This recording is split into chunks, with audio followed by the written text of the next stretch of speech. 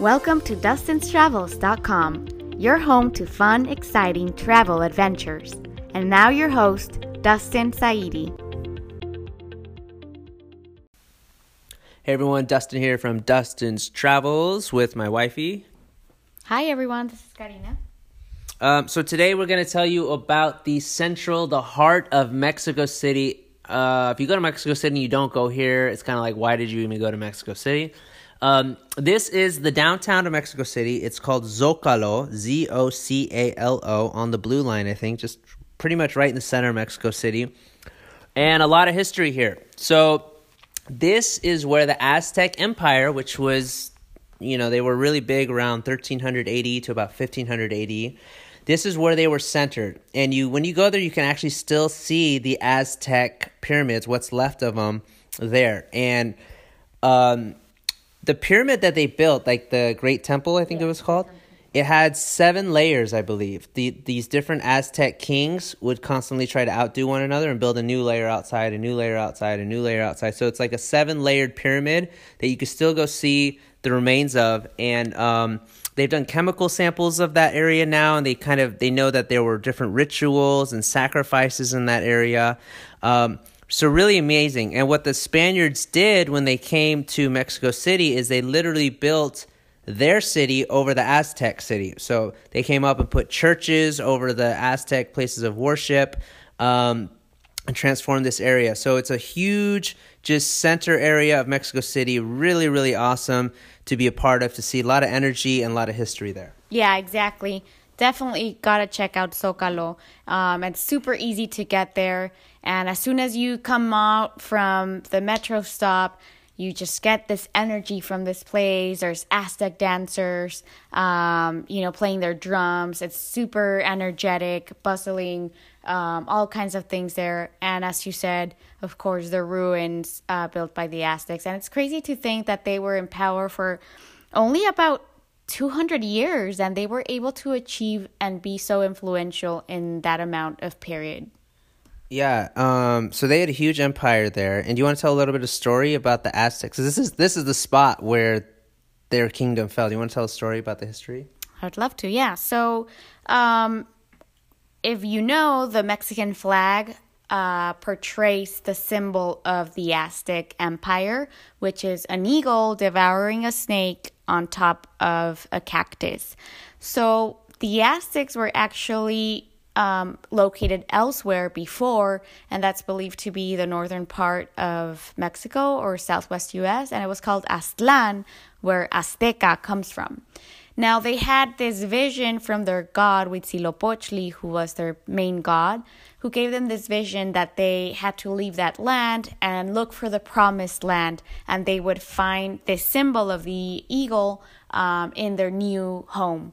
So they left that area and started traveling down south until the founding myth says that they found that in what is now Mexico City, where it was a lake, and that was the sacred location that their god indicated that was their new home. And you will see references to this all over Mexico City, in murals, in sculptures, etc., especially in Zócalo. So that's sort of like the historical background from the Aztec times. So they founded their city there. They made these giant pyramids and like palace type things in that area. And you've got to see Mexico City during the Aztec time. There's pictures of it where it was built on water. It's like a Venice. It's like you go to a giant lake and you build something in the middle of it and the rest is water. And that's how Mexico City actually is. And if you go to this part, Zócalo region, you'll see that the center of the Aztec Empire was basically surrounded by water all over, and there were 4 bridges basically leading from the outskirts of the areas into the heart of Mexico City. And so that's when the Spaniards came in and they basically took it over. Right. Yeah. So it was an incredible city because, as you said, it was built on top of a lake. The structures that they were able to have there. It was such a clean city. unlike Europe, where they wouldn't even shower, right? This was an incredible, beautiful city, very resourceful. People there would use what's called chinampas, which is just a plot of land that was built on top of the lake through wood and all these kinds of things, and that's where they would plant their corn or then their beans, and it was just so beautiful. And people would travel in canoes from one place to another, and it's exactly as you said, and that's how the Spaniards actually described it. It was like a Venice. That's what they used to describe this beautiful city, and it had really long avenues. I believe they had 4 avenues, north, south, and west, and east, to connect other parts of the empire. So they were just amazed that they found this city, and they were ready to take over it because they were looking for gold. Yeah, so describe the farming real quick, because they would take this land, this like small plot of land, put it on the water, and then just plant the seeds on top of this land, and it would naturally have the water from the lake to grow. Exactly. It was really well planned out because, over the years, that's how they learned to, and they learned from other communities around that area because it was a huge lake. It was called El Lago de Texcoco, Texcoco Lake, and so they learned from other communities how to live, basically, right on top of this lake. And yeah, exactly. It's what it is. It was a piece of land for agricultural purposes. And within 2 years after Spaniards arrived, this amazing, magnificent empire in 2 years went from being on top to just completely gone. And you want to kind of tell how that happened, about the kidnapping and all that? Yeah, exactly. So Hernán Cortés, who was the conquistador from Spain, he came with a group of men, Spaniards, and he was very ambitious. He had a background in law back in Spain, and he heard stories of this great king in Mexico, so he wanted to go travel and find this mystical place that other tribes had been describing. He had a group of Spaniards, and along the way, they learned that some of these tribes actually opposed the king because, as you might know, the Aztecs were a warrior society, and they demanded very high tributes and even had people sacrificed from other tribes. So they kind of hated the Aztecs. And Hernán Cortés, very intelligent man, very ambitious, started forming alliances with these other tribes, with these other communities. So I believe it was 1519 when he actually arrived in Mexico City, and the emperor at the time was Montezuma. He was the Aztec Mexica prince.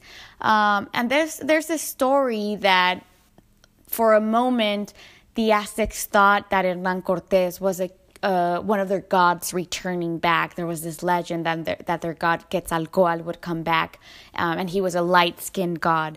So for a moment they thought that it was him, but then soon they realized, after seeing that he was ambitious, it's actually a man. So he actually, we don't have a lot of details of how it exactly went on, but he pretty much kidnapped the king and with the allies, because it was not just him, right, or the Spanish soldiers. It was a collective effort of other tribes coming in to defeat the Aztecs. And this happened over 2 years until 1521, when officially the Aztec Empire gave in to the forces of Hernán Cortés and his allies. Yeah, and what happened afterward, so the Aztecs were called the Mexicas, right? And what happened afterwards was sort of the birth of modern-day Mexican. Exactly. It was a mixture of this Aztec culture with this Spanish European culture, and that blending gave birth to what we call modern-day Mexicans. Exactly, yeah. There was a quote somewhere in one of the historical sites that it said it was neither a conquest nor a defeat. It was the painful birth of the Mexican people. And that's really powerful because we have so much history and all these kinds of backgrounds, and we are really descended from this moment in history that marks our identity. Yeah, and I found that so interesting because people look at a conquest like they won or they didn't win or we're on top or whatever, and they I feel like the culture there is like, it wasn't bad, it wasn't good, it's just the birth of who we are. Right, exactly. And I mean, most of the Mexican society is of a mixed, racial background, Spaniards and indigenous. But of course, there are indigenous communities up to this date in Mexico that they still speak their native tongues, their languages that come from hundreds and hundreds of years. In fact, in Mexico City, there are communities that still speak Nahuatl, which is the language of the Aztecs, which of course has evolved over time. Yeah, and millions of people actually in Mexico speak Nahuatl still. Yeah, exactly. And other parts of Mexico speak other languages. And then, as we've mentioned before, there was this other race coming into Mexico, which was the African slaves, unfortunately, which were used to replace the dying indigenous community because they were dying from disease and, of course, from the conquest. And there are communities in Mexico that are still very African, feel and look for sure. So, yeah, that's the birth of Mexican identity and the Mexican society as we know it. Yeah, in one of our prior podcasts, we talked about the Three Cultures Plaza, that Mexicans see themselves part indigenous, part European, part African. Yeah, exactly. So that's a little bit of our history and how it all started in Mexico City in El Zócalo. Yeah, and Zócalo, when you go there, like we said, we want to visit the pyramid. There's also a very big church there. You want to go visit the church. A huge plaza with a huge Mexican flag where you can walk around, take some pictures. Also, there's the National Palace. Exactly. And the National Palace, and this is all walking distance too, by the way, so you can just easily walk to Palacio Nacional, which is the National Palace. And that was also a very historical area where the king had his headquarters, and it's been said that it was a beautiful location where he resided. And then when Hernan Cortés came, he sort of took over that space and made it his own headquarters, and then, passed it down to the viceroys who lived there to represent the king from Spain. Yeah, and then even not so much modern day, but when Benito Juarez was president of Mexico, he also lived in that same area, and that's when he passed away. So the National Palace, definitely a place you want to see. That's where all the heads of state for the last 500 years basically in Mexico lived. Yeah, exactly. So check it out, and that's also where they house some of Diego Rivera's most famous murals, so you definitely have to check that out. Yeah, so the National Palace is just right around the corner from the church and the pyramid. And and Diego Rivera, if you don't know, is Frida Kahlo's husband. He was more famous than Frida Kahlo at the time, and his murals are amazing. When we went and walked over there, and we'll put some of those on our Instagram feed, but they were amazing. This grand, very symbolic, huge murals to look at, and those are the originals, I believe. Yeah, I believe so. And it's beautiful pieces of art that display and honor Mexico's indigenous history in such a beautiful way because, over time, the indigenous community was pretty much decimated and seen as something backward, and you don't want to be associated as being indigenous. But here was Diego Rivera after the revolution, uplifting this identity of Mexican history. Yeah, and two other things to do in that area. One is I don't remember the name of the tower, but it's basically the tallest building. La Torre Latinoamericana. It's called the Latin American Tower or building. At some point back, I believe in the 50s or 40s, it was the tallest building, I believe, in Latin America. Obviously, it's not anymore, but it's also a very significant area and site for Mexico City. Yeah, and then the food around that area is awesome. Really, really good food. So make sure you eat lunch and maybe even dinner in that area. The place we went to was called La Tonio's or something like that? La Casa de Toño, something like that. Really good local Mexican food. You got to try it. Yeah, just almost like a small little shop. You got to wait 45 minutes. There's like mobs of people trying to get in. That's when you know it's good because They have served pozole. They're known for their pozole, which is amazing. And right across the street, there's another place serving pozole, and nobody was there. So that's when you know where to eat, when everybody's just mobbed outside. Yeah, exactly. Mexican food is delicious, so make sure that you do eat somewhere in there, not just in your hotel. Yeah, oh yeah, for sure. So Zócalo, that's the place. It's the heart of Mexico City, the heart of the Aztecs, the heart of like everything, all Mexican. So make sure you visit that when you go there. Anything else? No, enjoy Zócalo and its history. enjoy. Just talking about it makes me want to go back. I know, right? There were so many other places that we couldn't get to because we had limited time, but there's endless things, museums and cultural places to check out for sure. All right, so go ahead and subscribe to our podcast, share it with your family and your friends. Also follow us on Instagram at Dustin's Travels. We're also on YouTube and Facebook at Dustin's Travels. Thanks so much, and we'll talk to you in the next episode.